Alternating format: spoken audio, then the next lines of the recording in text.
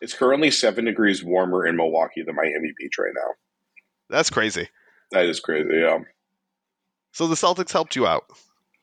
Yeah, no, the Celtics helped me out, that's for sure. We're going to start it formal right now. Welcome to the Pro Basketball Talk podcast. I'm Dan Feldman here with Jared Weiss of The Athletic, who is thrilled to be in Milwaukee.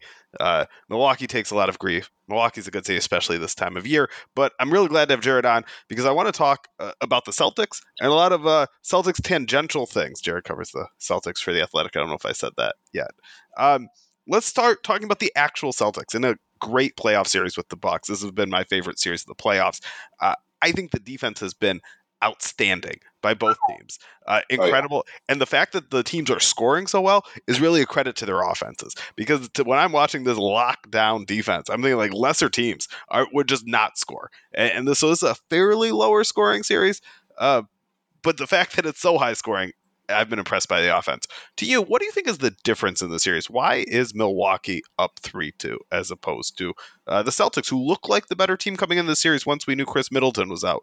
Why are the Celtics trailing now? Degree of difficulty in shot making, Giannis. I think it's just Giannis. I hate oversimplifying things. Oh, I might even oversimplify it even more. But please do. I don't want to interrupt you, but and this is overlapping with Giannis, and I'm with you. I hate to oversimplify it like this, but part of me is just like the will of a champion. Like, yeah, and a lot of this is Giannis, and they are just finding ways to win to me. Yeah, it's so. I mean, the reason why this series is the way it is because of the will of the champion. Stuff that happened in crunch time in Game 5. It's really as simple as that. Well, it's not, but that's. I think that's like the clear place to start it with. Is that like in that game, in the fourth quarter. What's really cool is the last 3 games of the series have been fourth quarter comebacks that have just been unbelievable, and it keeps getting more and more unbelievable. And like Milwaukee, just they hit some insane shots, like Giannis and Drew hitting both of those threes. I'm not sure which was harder, Drew's contested 3 or Giannis's wide open 3. I feel like Giannis's wide open 3 was harder, but he hit it. And like it's funny. I watched the replay like 10 times to figure out what they could have done differently. But like Grant Williams held up on his closeout because that's what you do on Giannis. You don't hard close out to Giannis. You don't just soft close out to Giannis where you land in front of him. Like you have to stay back. So he did what he had to do. He let him have the shot that they wanted to take, and he hit it.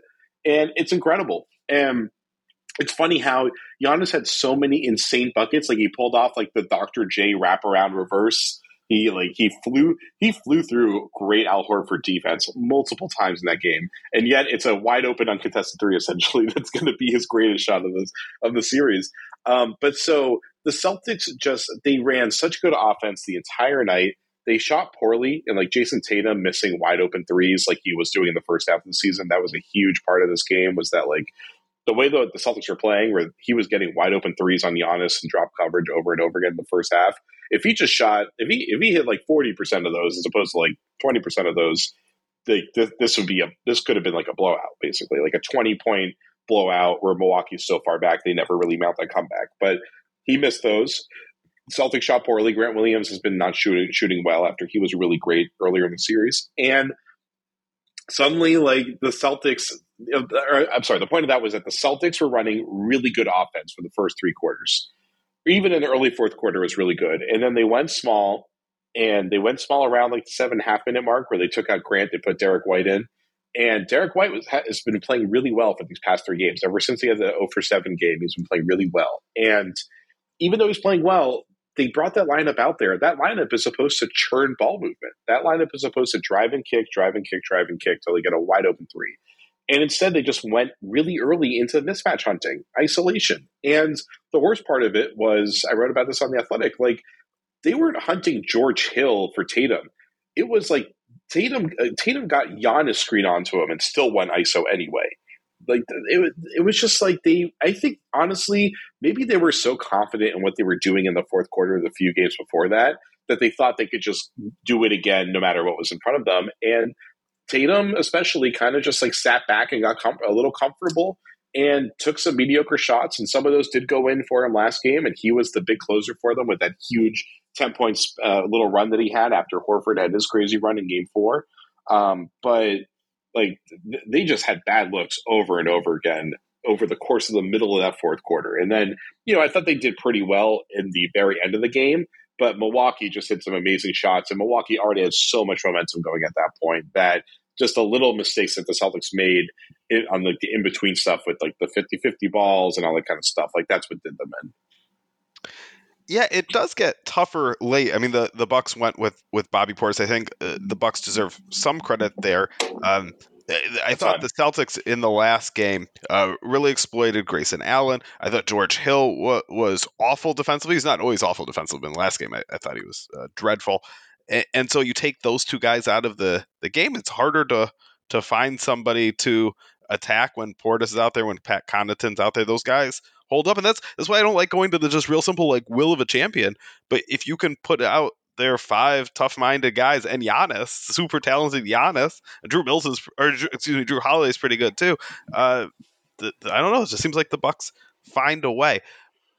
What chances do you give the Celtics of winning Game 6 in Milwaukee, and let alone a Game 7? Obviously, that would be in Boston.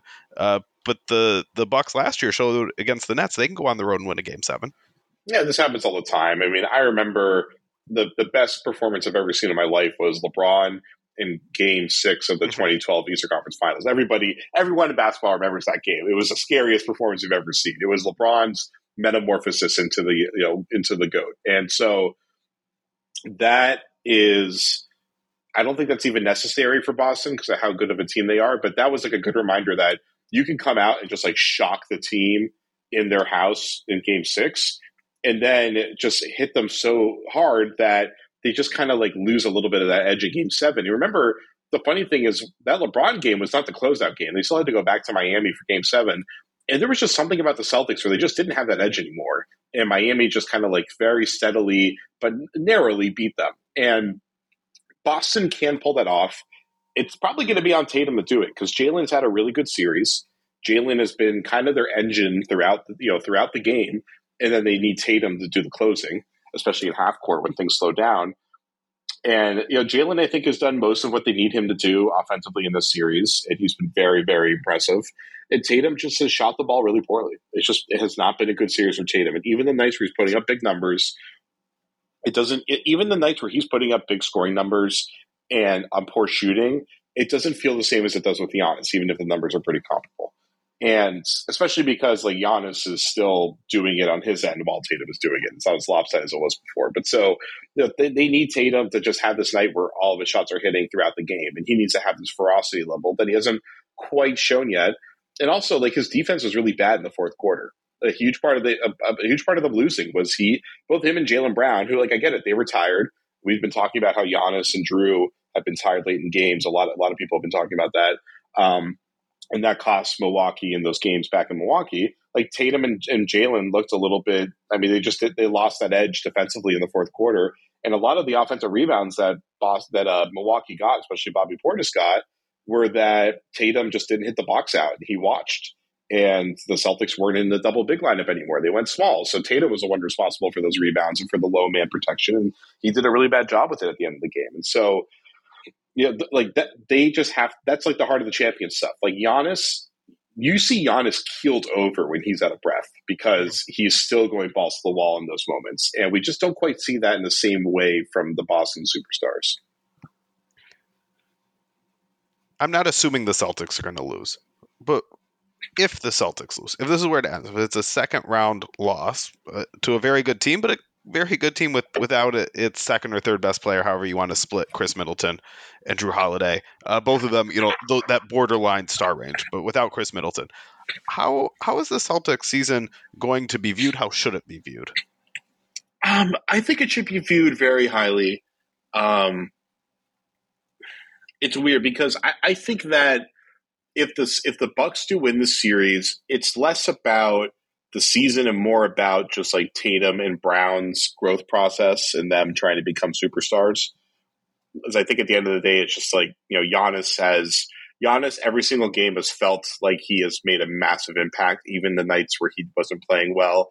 And the resources it took to slow him down were just so dramatic. While Tatum and Brown, like Brown, I think has been very consistently good. Tatum has been pretty up and down, but they just don't drain the resources of the opponent in the same level that Giannis does. And so, like, sorry, I just saw somebody almost get run over. So they're okay though. Is everybody okay? We Yeah, can't they're just leave fine. everybody hanging with that. So I said almost get run over. Yeah, a guy decided to bike through a major intersection while a car was turning left. That was not a smart idea. It looks like he's wearing a helmet though. Good for him. The things you see out of your hotel window in Milwaukee, it's always fun. So point is like I think that Stevens and Udoka have done a great job of building the identity, a very clear identity, investing in now and maximizing it. And I think it works really well. And I think the thing that has been really interesting is that I don't think the Celtics' lack of shooting talent, or I guess like concerns about shooting talent, has been their biggest issue. Is going to be the reason why they don't win if they lose this series. I don't really think it's that. I think it's more about just getting away from their offensive identity in the biggest moments, and not being able. I think it's that this team has oftentimes been slow to react when things aren't working offensively this year, and that was why they had those huge collapses early in the season. Like they kept doing the thing that wasn't working, and they just didn't really adapt, and they were too slow to break out of it. And Tatum and Brown just aren't quite dynamic enough players to be able to do that in the same way that like Giannis can. Or Giannis, you can use him in any type of way. Essentially, even you could still use him downhill from the perimeter because he can break through. They're not quite at that level, and so I think that like I'm going to be looking at this team and being like, I think that they did a great job building what's around it, and like they hit on Horford. Like Horford has been just a massive home run move for them. It's incredible to see him playoff alling it again.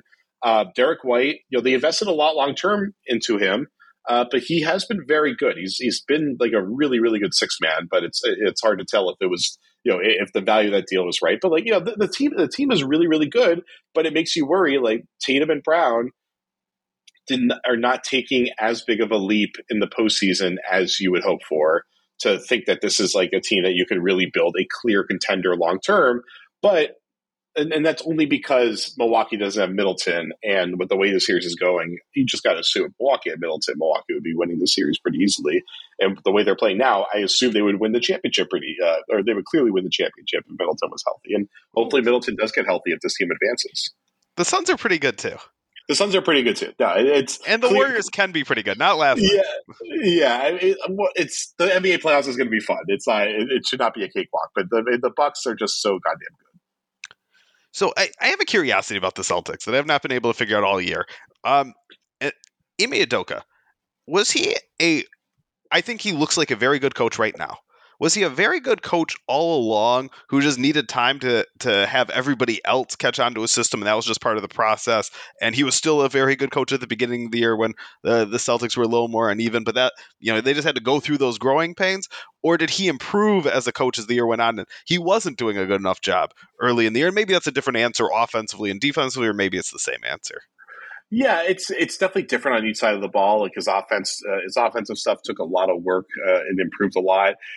I think the main reason they struggled was just he had to crack a bunch of eggs and make a new omelet thing. Like he had to take a very similar roster to what he inherited and break a bunch of bad habits, and that took him a while. And credit to Jason Quick over at The Athletic, he was able to get Ime for like a Portland angle story, but got a ton of stuff about the season in there, and had some really interesting insights into how Ime took the job and then wasn't really living up to what he promised to be himself, and to like call guys out in a certain way and to really hold people accountable. And so he was trying to do it in the press, and we were blown away early in the year where we go from Brad Stevens, who's the most political coach out there and most down the middle, and very he doesn't really ruffle feathers. He's very by the book. He's very smart in how he will cover up what he really means by kind of couching some of the way he says it. While like Ime's like, yeah, that guy sucks, and it's an incredible breath of fresh air, and he continues to do it. Like the other night or after like, that was last night, right? Whatever night it was. He mentioned that they felt like on that Giannis missed free throw that they felt like they could pull this off because Giannis is a bad free throw shooter. It's like, who says stuff like that? Like, what coach says that thing in that moment, especially after you just lost? Like, it's hilarious. The guy does not give a shit. It's incredible. And so I think that he kind of had that all along publicly, but he still wasn't quite hammering it at home the way he needed to with the team. And he started getting, I think, a little bit more straightforward with the guys, a little bit harder on the guys, and was just finally willing to change stuff up. And like I remember after they had that huge meltdown at MSG on January 6th, and RJ Barrett hit that game-winning three over Tatum, and they blew that massive lead. I remember asking him like after the game, like, "Are you going to change your closing lineup that has Dennis Schroeder playing shooting guard, who's like the worst shooter in the NBA right now? Are you going to lean into Grant Williams and Josh Richardson, who are shooting the ball and moving the ball? You're going to like finally just break things up?" And that was a night where he kind of was like, "Yeah, I guess we probably will need to change it now," and he did. And they changed they changed like some of their playbook. They changed their defensive scheme up a little bit, and those things all had dramatic impact on the way that team played. And so, credit to him. It took him a while to not find his voice, but find his authority. But he found it, and it's worked. Yeah. So I promise we wouldn't talk just about the Celtics, but we can get into, like I called them, Celtics tangential things. Nets general manager Sean Marks talking about Kyrie Irving. It is exactly where we're going for the start of this. Yes. Said he was asked very specifically about, are you committing to Kyrie Irving long term? And he said, quote, "We're looking for guys that want to come in here and be part of something bigger than themselves, play selfless, play team basketball, and be available." End quote. And he also added that went for everybody on the team, not just Kyrie Irving. But he was asked directly about Kyrie Irving and said that. So Kyrie Irving, I feel like there's one person on the team that's an issue for. Otherwise, it's not a problem. You think there's only one? You see, you even forget Ben Simmons is on the team because he doesn't show up enough. Oh my God, I forgot Ben Simmons. Yeah. If only were an issue for only one person. Having seen the Kyrie Irving experience up close in Boston, what do you think the Nets are getting themselves into as they go around toward their second contract with Kyrie Irving? Well, there's absolutely no way that you can give him a long-term extension right now. He can be a free agent, right? He can opt out. Yeah. So, and he probably will. You think he will? Yeah. I think the money is going to be there to opt out. Okay, I've been hearing that people expect him to opt in, but interesting. Yeah, I mean, but not sourced well enough to think it's like reportable. Just like like that's speculation that I've been hearing, but I haven't really quizzed people on that much. So there's a lot more to find out there. But I mean, it's just like right now, there's like what teams out there. There's always sign and trade possibilities for sure. We've definitely seen that, but like, is there really a robust market for him out there right now? I feel like there isn't. Ooh, so let me give you the numbers real quick. For next season, his player option salary is about $36.5 million. If he opts out, his max salary is projected to be about $43 million. So, so that's not enough to force that. Well, I think that's why he'd opt out. If you can secure that extra money, why not? Right? He has the power in the situation. I think it sounds like you view it otherwise, that he doesn't necessarily have the power in the situation. I don't think there's a huge market for teams looking to give that a player of Kyrie's style and age and injury history a huge enough contract that like that there's like an open market bidding situation. Wow. So I feel like we've got different views on this. I think he's a surefire max player. The only question is like, is it going to be fully guaranteed? There might be some wiggle room on games played or things like that. But if he's showing up and perform, and that's his current contract too. Some of this was some bonus shenanigans so they could fit in DeAndre Jordan under the salary cap. But I'd be surprised if he's getting less than the max by the time you account for incentives. If he meets all the incentives, I think he's going to get the max. I agree with you. And I think the important point is that we have been pretty rapidly approaching an era of non-guaranteed deals in the NBA that are getting closer. It's funny, the NFL is moving towards fully guaranteeing more and more. The NBA is moving the opposite direction. And I think Kyrie, this is just like, I'm just getting a hunch. I haven't heard anyone tell me that they really think this is going to happen. I just feel like this is the moment where, especially with everything that's happened with Ben Simmons and just around the league and the CBA negotiations coming up, I feel like this is going to be the time where teams are going to try to give him a heavily incentivized deal, where they're going to want to only give him like 70% guaranteed or something like that, because he has just proven to be so unreliable and so not willing to do what's best for the team. Like at this point, it's like, I don't know how.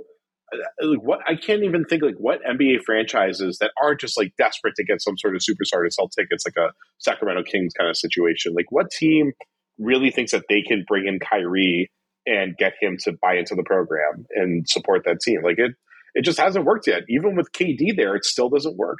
It worked in Cleveland. Did it?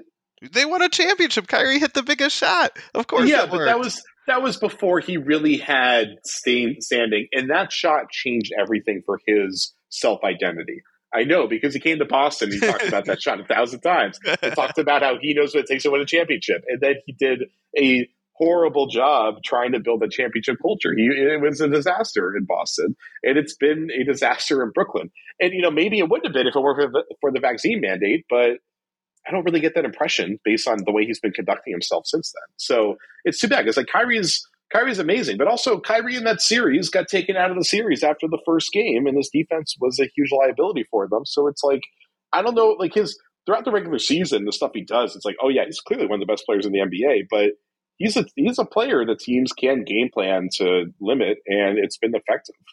All right, so you're even more down on Kyrie Irving than I am. So I'm going to pose the question to you like this. If you are the Nets, you have two choices. You don't get a third choice. Don't try and negotiate on this one. You have two choices. You can re-sign Kyrie Irving to a fully guaranteed 5-year max deal, or you cannot have him. He'll walk, he'll sign somewhere else. No sign and trade, no discount. What are you choosing?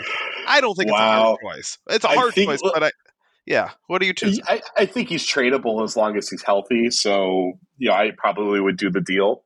Yeah, And me too. it's not like he sucks. Like the guy's still incredible. It's just committing 5 years. I think because you have KD locked up and you have Simmons locked up, I think it's fine to do it. If I didn't have those guys locked up and my cap was still tied up and I did it, like I was building around Kyrie, it would be different. But yeah, I think at the end of the day, you would rather keep him than lose him, especially because he is definitely tradable. And Kyrie knows that, and so he Yeah. has the leverage to go get a max contract or close to it, or a max contract with it, incentives. I think Kyrie Irving might even be open to taking incentives because the way he talks, he seems to believe that he is available. If it's just something like games played, and it's a reasonable number to count for like some minor injuries, like one of my favorite, use that word loosely, things from Kyrie Irving this year was on media day. He was talking about how important it was to show up every day. Well, he wasn't there. He was at home doing it online because he couldn't show up because of the vaccine mandate. Like Kyrie Irving, I think in his own head believes he's more available, more committed than he actually is, than he actually shows, he actually produces for the team. So I could see him being open to taking some type of incentive on games played. Well, the red flag for me, and tell me if I'm wrong, is I just like I was, I'm busy with the Celtics beat, but like, did he when they didn't have him at practice this year, right? Like, It changed. but like for a while, he agreed to go home and not be a distraction, basically. So And that's like, it was fairly early on that that they got. I don't know if it's an exemption or I mean, the whole vaccine mandate was hastily implemented yeah. and applied, and so the Nets got some interpretation where he could come to practice, where the city was saying, no, that's okay. I don't know why. I don't know why, based on the vaccine mandate I read, why that would be okay in terms of like an unvaccinated person in the workplace, but for whatever reason, the city said that was okay. But didn't they send him home anyway? Am I Well, so mistaken? the choice they made at the beginning of the year was he could have played road games, and the team said, no thanks. We'd rather have you for everything or nothing. And Yeah. I don't know whether the team truly thought, hey, this is what's best for the team. Because we need this cohesion, or whether that was just a plan, a gambit to try and convince Kyrie to put some pressure on him. I'm not sure, but then it was fairly early on in the season that the team buckled and said, no, you can play the road games and practice and all of that. Yeah, it probably. I felt like it was a little bit later than we expected. Like it felt like he disappeared for a while. But either way, I mean, It was a bit. Yeah, it went on long enough that I felt like, wow, they really like he for everything that he pretends to be and everything that you would expect out of a super max player or a max player and your team star. It's just hard to imagine a team would actually send the guy home because you would think that he would be such an important emotional impact and that at home games, he would still find a way to play an important role with the team, and because he was allowed to be in the back, right? Like N- it wasn't uh, like no, that was a fairly new development that he was was even it? allowed to be in the arena, and that was shortly before he was just allowed to play. To me, the big surprise is that Kevin Durant was on board. I can't imagine they would do this without Kevin Durant being on board, so I'm just assuming he was on Yeah, board. I assume That so. Kevin Yeah. Durant was on board with not letting Kyrie Irving play road games even while he was eligible early in the season. Well, I'm sorry. I'm sorry that I had to remember all the facts on air through your guidance because it was such a crazy such a crazy situation. I just remember the whole season witnessing it, being like, how is the second star on this team? Like, how are they compromising his role with the team like this? Like, that's I just couldn't imagine that with like any other guy in the league. You would think that they would find some way to make the team feel like they need to be around as much as they can't have them around, and that was just not the case. And it lines up with just the way that Kyrie has always been. Yeah, incredible talent. And I'd just bet on the talent. I hear you on the trade value. That gets complicated with KD. Whether KD would approve that or not. I mean, Kevin Durant, every opportunity he was given to say he was unhappy with Kyrie Irving, he never took it. He just said, there are bigger things than basketball, and there are. It just seemed like Yeah, but the, for how long? For how long are there bigger things than basketball? well, that's KD yeah. can like lose a year, I guess, but can he really lose the rest of his career? Especially when KD like still has a chance to get himself into the GOAT conversation if he gets a few more titles. But what's important to Kevin Durant? He does already have those championships. I think this would probably can't read Kevin Durant's mind. Can't know Kevin Durant can't even know how he'd react. But he's already won those championships. You know what happened when he won those championships? Nobody gave him the credit I'm sure he thought he would get. He didn't seem happy. At times he seemed happy. At times he did not. It was Yeah. weird. It was confusing. He definitely didn't seem like overwhelmingly happy or clearly happy, which is something. And everybody was saying, "Oh, you didn't really earn these the right way." So how much is Kevin Durant gonna bust his tail to win another championship on the risk that people don't accept it in the way he expected? I mean, I like that doesn't matter. You have to just do what you got to do. I get people hate me every single day. I still try my hardest to do what I do, and I think a few more people hate KD than me, probably at least like 20. But So, like but the but thing is, but it, well, wait. You try your hardest to do what you do, but you could do different things. You could have different priorities. Sometimes I listen to Kevin Durant, and yeah, of course he wants to win. Like who doesn't want to win? But sometimes I think his priority is something different. Sometimes the way he talks, the way he approaches the game, I think if I were to describe his number one priority, a better way to describe it than winning is he kind of wants to master basketball from an individual level, pick up every skill, be able to do everything on the court, shine as a bucket getter. I think that's the supreme skill to him and to a lot of people, a lot of basketball players especially. He just, there were times where he's like, oh, I'm going to go pick up passing, or I'm going to go become a better rebounder. I'm going to kind of become a de facto center. He just picks up these different things and keeps adding to his game and masters these skills. And obviously that's great toward team winning. But I think the end goal might just be mastering individual skills more than team winning. Maybe that's right. I mean, what you described also kind of sounds like what LeBron did throughout his career, and I don't think people really question LeBron's desire or priority to win. But I think you could say a reasonable thing to say about KD, based on the way that we've seen him talk publicly, is that he's someone who I think has a very holistic perspective on life, and he isn't someone who's like robotically driven just to amass the most championships he can, the way that like we looked at MJ. Right.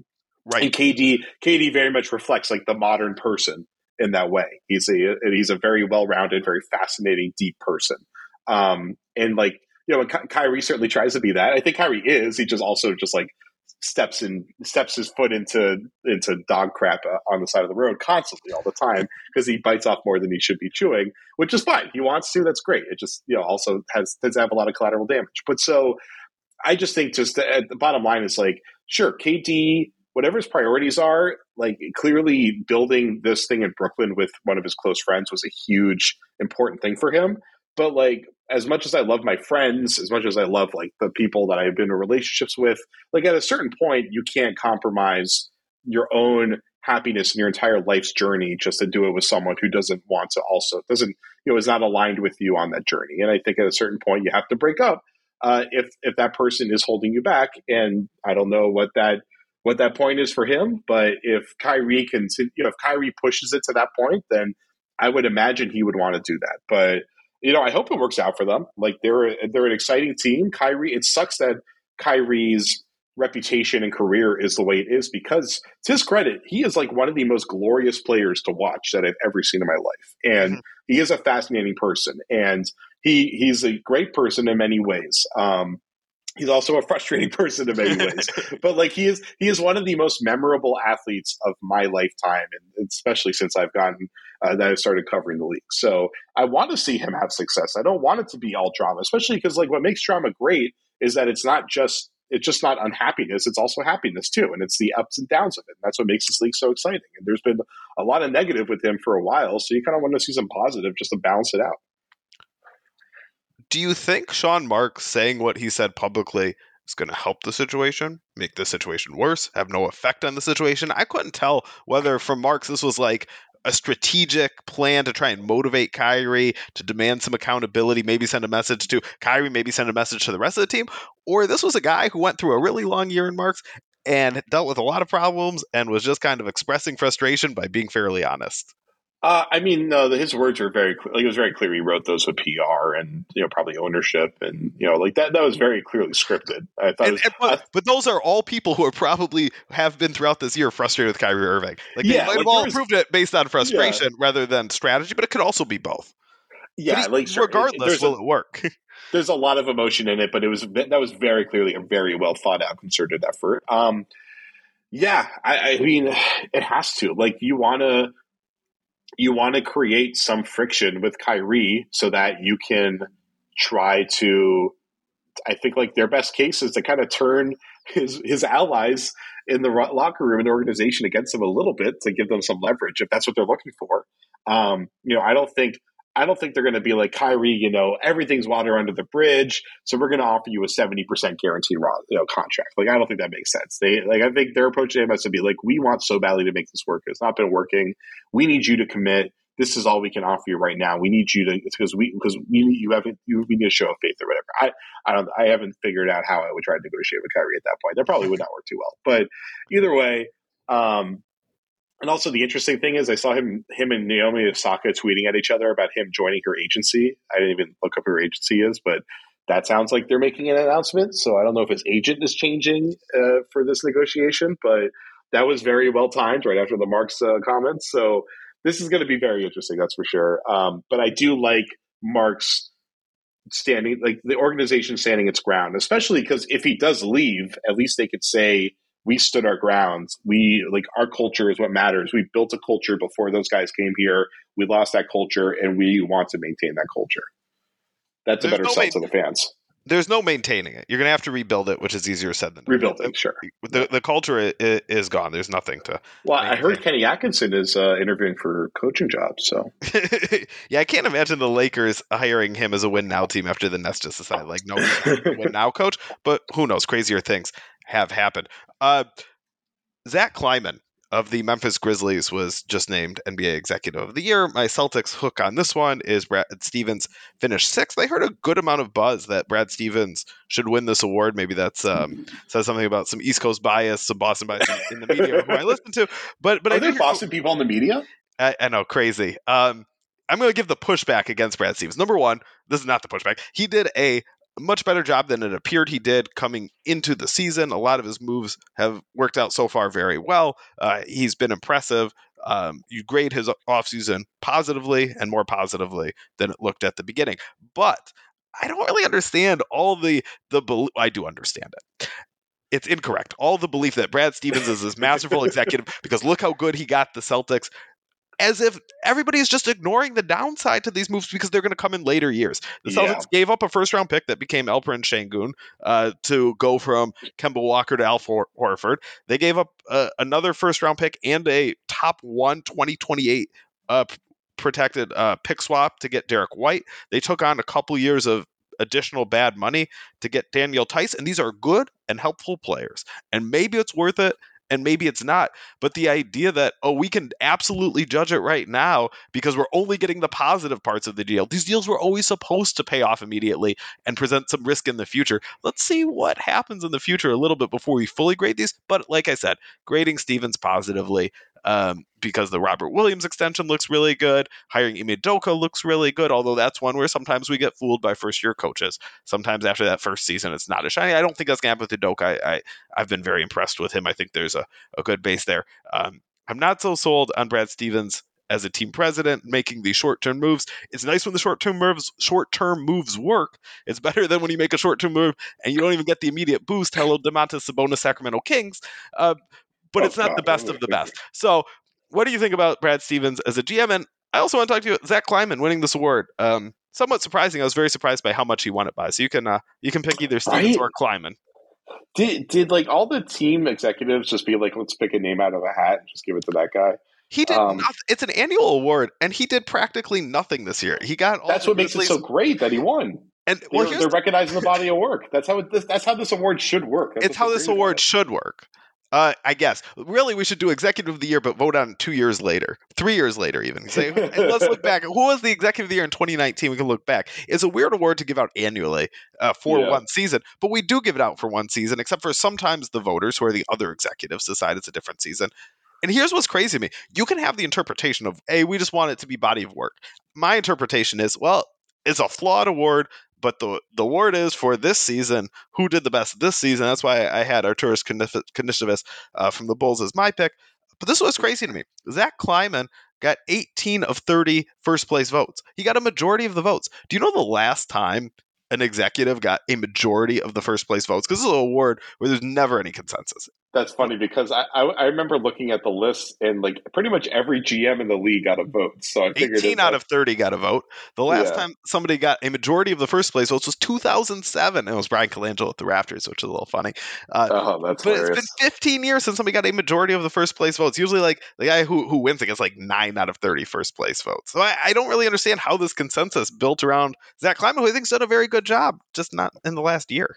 I think they found a new slant is what it is. But, but that'll never get old. I'll never forget. I remember where I was when I read that article. It's one of the great articles of my lifetime. But so, I love the Kleiman Award because I think this is how it should be. You should be looking at each like the Executive of the Year award and the MVP award are the two awards that I think should be dramatically subjective and should be completely eye of the beholder in their criteria, which is why I don't have any issue with the way the MVP award is done. I think it'd be great if we could have a little bit more consensus, but it's really up to consensus. Nah. Yeah, but the point is it's just like if you want to give an award, you want everybody to be using like the same frame of mind that they're analyzing it. But I remember it was a huge talking point here when Jason Tatum was complaining about how he didn't make All NBA, and he was talking about should there be minimums for points per game and minutes played? It's like, no, absolutely not. No, that was ridiculous. Everybody's like, oh, he made such a good point. It's like, well, he made a good point that some of the voting's shitty, but he didn't actually. There isn't really a good solution for it. And the players will be like, we should be voting on it. The players waste their votes all the time. Their votes are biased all the time. The media, as flawed as the media is, usually does a good job of seriously contextualizing, especially since they cut down the voting rules to get rid of a ton of radio color commentators who were kind of throwing out ridiculous votes and stuff like that, and kind of narrowed it down to people that are deeply entrenched in the league on a daily basis. So I think the voting generally has done a pretty good job. And so Executive of the Year, I think you're going to balance out. It's basically the Executive of the Year should go to the executive's work paying off in that moment to create a great team for now, based on what the objectives of that club are, and then balancing out to a degree what kind of sacrifices they're making. So Stevens, I think the important thing with the Stevens moves is that he hasn't made any dramatic long-term sacrifices. He's made some long-term sacrifices, but nothing dramatic. At the time of the voting, the Al Horford trade for Şengün looked good. I think it looked good. Now it still looks good, yeah. The way he's playing, it's like a no-brainer. As good as Şengün is, the mid first round pick to get a guy who's been a fringe all-star for you in the postseason right now is an absolute no-brainer. He has been phenomenal. They nailed that trade. Şengün's probably going to win 3 MVP awards, but whatever. It's like you look at it. At least one. The White trade in the Tice trade, the team was putting out their spin of like it's worth it to get the insurance. And yeah, I guess it is better to get Tice than some 49th second round pick for Dennis Schroeder. I am on board with that. It was really the long term money concern, but credit to them, Rob Williams got hurt and they desperately needed Daniel Tice. So Yeah, that one worked out too. That one worked out, and it's like his money. It doesn't seem like it's going to be too big of a hindrance for them, especially because next year it's not like they're trying to make some sort of huge trade necessarily. I think they kind of figured out like they don't need dramatic flexibility next year, so they can take on the salary. So like that makes sense. We'll see. We'll see what their appetite is for spending into the luxury tax, and like if that costs them some other upgrade or what. That's true, but like whatever the other upgrade is, it's probably not. It's probably going to be a smidge improvement over Tice or a decent improvement, but not enough that like it would be a huge deal. Also, Rob Williams was just declared questionable for Game 6, so that's an important development. Speaking of the Rob Williams extension, even with Rob Williams injury issues in the postseason being a massive, I would say a 3-alarm fire, not a 5-alarm fire, but there's a real concern about his career over this issue that keeps popping up. Even so, the money they're paying him is still so cheap compared to his production that I don't think it really makes a difference. That's kind of that they pretty much knocked that extension out of the park. And then what was the other thing? Oh, the Derek White trade. That's the hard one. It's really hard. Like Derek White has been really good for this team, has pretty much fulfilled everything they want out of him. But he's still the sixth man. They may not necessarily be closing with him in the future if Grant Williams continues to improve. Mm-hmm. So they'd be paying $17 million to a guy that doesn't close games, which is pretty hard to justify. And like the guy doesn't really shoot the ball well, and it's a real problem. And Josh Richardson does, and Josh Richardson shot lights out in San Antonio, and he's become like the OG in San Antonio. So Richardson wasn't a great fit with the team this year, but he still is a pretty good player. And they gave up a first and that pick swap. Like it's a top 1 protected pick swap 25 years from now. Like that could be the second pick of the draft, very realistically. I remember at Stevens' press conference after the trade, and that was what I asked him. And he is like, I kind of thought he would be like defensive and standoffish a little bit. He was like, yeah, that was a tough one. Yeah, we took a huge risk there. I'm like, yeah, you took a huge risk on a guy that cannot shoot the ball. And that's the thing with Derek White. It's like Derek White, I went through the tape and I went through the numbers with him. It was not a cannot shoot the ball situation. Like his shooting was not good in San Antonio, but there were some components to his game where he was decent. Basically, pulled up threes above the break. He actually was not bad. And he just doesn't take any of those in Boston. He only takes the shots he's not good at Boston. And so it's been really bad. But credit to him. What makes Derek White so good is besides the fact that he's really damn good at almost everything else in the game, especially on defense. Like his defense is unbelievable. He's kind of like a less powerful Drew Holiday in a way.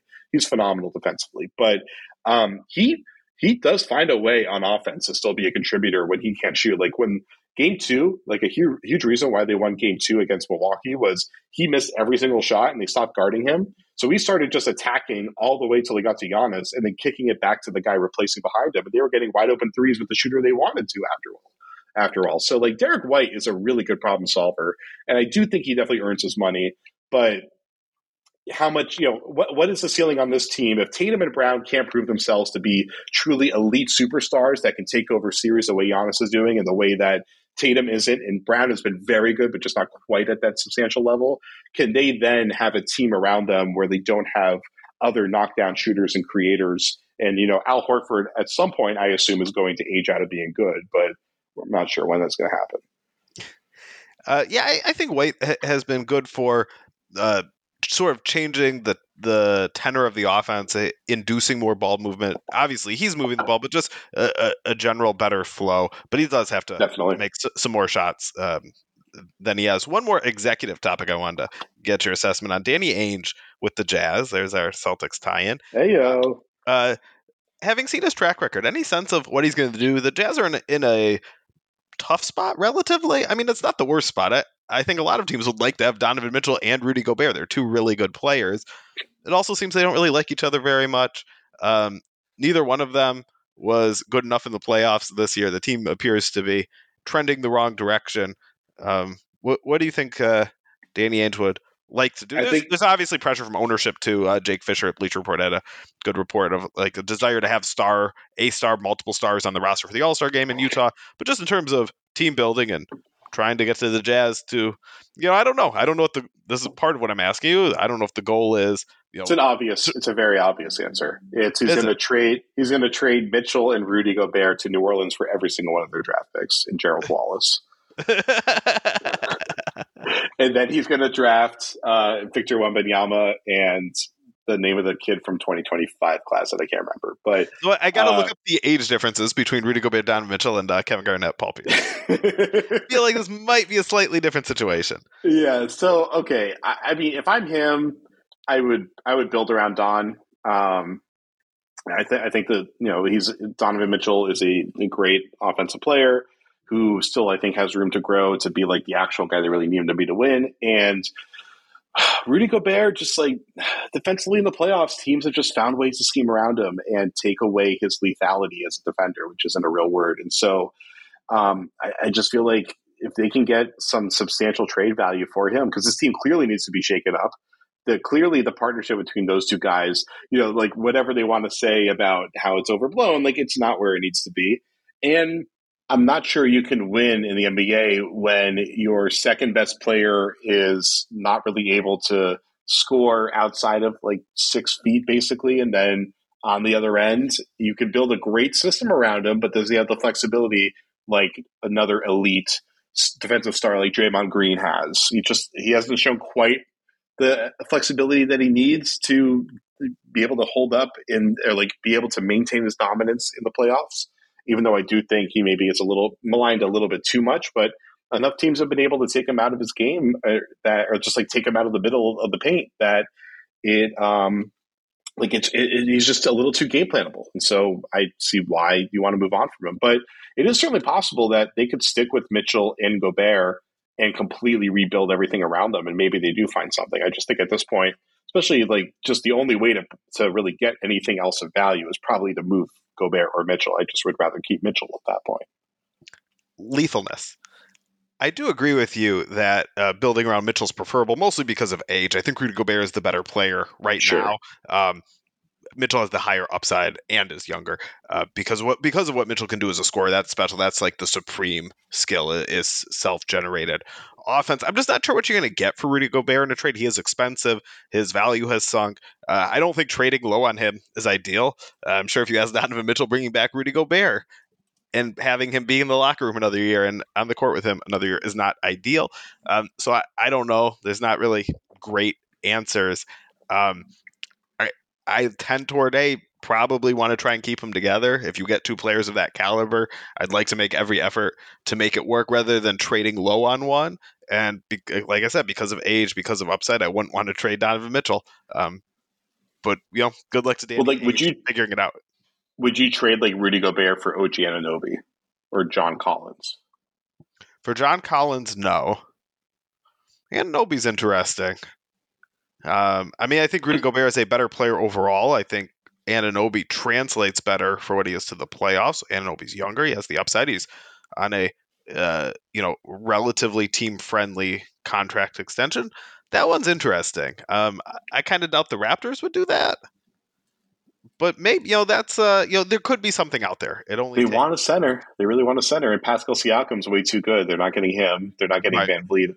Van Vliet wouldn't make sense there anyway. I don't think they're getting Scotty Barnes. So yeah, I mean, Anunoby seems like the one that could go. And then like I know there's the Atlanta rumor where it's like DeAndre Hunter and Clint Capella, but like DeAndre Hunter, his health is way too much of an issue. Like I don't think you could trade Rudy Gobert for him. I love Rudy Gobert's fit in Atlanta with Trae Young. Oh yeah. Because a team with a really dreadful defensive guard needs a good anchoring defensive center. Oh, maybe like the Jazz with Donovan Mitchell. I think they would miss Gobert more than they realize. But there are that's only on the court. Personality-wise, maybe not. The last thing I wanted to talk to you about is the NBA has announced that they're going to name, in addition to Finals MVP, they're also going to start naming Conference Finals MVPs. One trophy in the West named after Magic Johnson, one trophy in the East named after Larry Bird. Ding, ding, ding. There's our Celtics tie-in. Do you love this as much as I do? Yeah. No, I don't. I hate it because here's why. The award should be going for the overall playoffs, not for one individual series. I was just having this conversation yesterday. it's so frustrating when we give Finals MVP to someone who was basically good for like 3 or 4 games in the finals, while like LeBron was dominating the entire 2 month period or whatever. Steph, who doesn't get Finals MVP, but like was the reason that they even got there because he was so incredible, stuff like that. So I wish that they had changed it to they would have made it a whole playoffs award and then the Finals MVP if that's how they were going to do it. Honestly, the part I liked the most about that news drop was that they have Oscar Robertson and Bob Cousy trophies now. Yes, those trophies were already given out. Those were the trophies for the Eastern Conference and Western Conference champions. Even though Oscar Robertson spent a bunch of his career in Cincinnati, he's going to be for the Western Conference. And then play for Milwaukee. Yeah. But Cincinnati became the Kings, I guess, is the logic there. Yeah.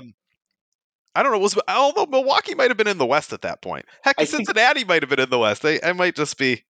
Okay, Cincinnati was in the East. I just looked this up, but I bet Milwaukee was in the West. They must have been, although I thought Kareem played against the Celtics in their title or whatever. But yeah, like the point is I'm in Milwaukee right now. I am not in the western part of the United States. In 1971 you were. Yeah, that's true. Yes, Lewis and Clark hadn't made it all the way to Oregon yet. Milwaukee was in the West. Okay. So that I see how they got there. It's just a little weird with the Cincinnati thing. The problem with an all playoffs MVP is like, how do you value somebody whose team went to the finals and played 4 series versus somebody who played 3 series versus maybe even somebody played 2 exceptional series? That to me is just a really impossible comparison to make. But that's what we just talked about earlier with MVP criteria. No, because that's the old 56 game debate, the availability debate. Right, but but you had the opportunity to play as many games. You would have had more opportunity if you won and you were more valuable. If you won, but then what if you win? What if you win and now you have to play a harder opponent and you play worse? And so that lowers all your averages. Like you could be great through 2 series, you could be through 3 series, but because you were so great through 3 series, now your team gets to go to the finals and you run into a team that's too good and you look bad in the finals. And now you're going to lose the award to somebody who wasn't quite as good as you over the first 3 series. Well, the thing is, go ahead. Go ahead. I would say I think stats won't be that important in this award because what's different is people actually watch basketball during the playoffs, so they're not slanted by box score stuff nearly as much. They'll still will be. That's how we know that Jason Tatum is playing poorly and Giannis is playing great, even though their numbers aren't terribly far off. Yeah, that's true. Here's my solution, and I started doing this at NBC Sports last year because I talked about. I'm like, I'm just going to do it. There should be a series MVP for every series. Conference finals is a good start, but then we're not having to do these comparisons. And so you brought up the Steph Curry example.